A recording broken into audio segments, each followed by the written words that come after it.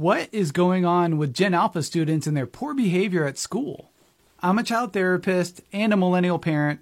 I have the bags under my eyes to prove it. I was tagged in this video of teachers talking about how Gen Alpha has been defiant, disrespectful, and rude at school. So let's discuss what might be going on. First things first, it is all of our responsibility to help these children. So first, I'm going to address the parents. One thing these parents emphasize is giving their child a voice. Many parents that I've talked to have felt disempowered by their own parents, or their authority has been undermined by them. And that can lead to them feeling like no one's going to listen to them anyway, so what's the point? Or not believing that they can be in charge and instill their values and set boundaries with their kids. And that can lead to an imbalance of control where the child feels like they're in charge and they can set the rules and expectations in the home. And then that can lead into school as well. These kids will be bossy, defiant, argumentative, disrespectful. When they become adults, they can often be self-centered but dependent in relationships.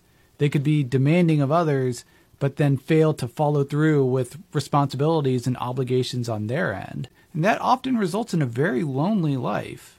Now for schools, administrators first. There needs to be harsher consequences for disruptive kids. When a kid tells me about another student who wrecks the room or cusses out or even hits the teacher, and how they're able to come back to the classroom, they tell me about how they're not able to learn or function in that environment because it's so chaotic. And so allowing that one child an opportunity to learn, you're denying that to the 29 other kids in the class. And teachers, I only have one small thing.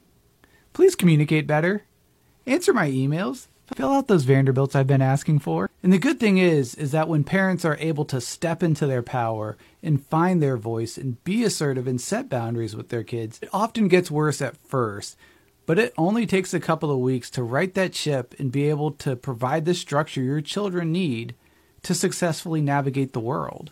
Because when we take responsibility for our actions, it shows others that we care about their feelings and we want them to feel special too.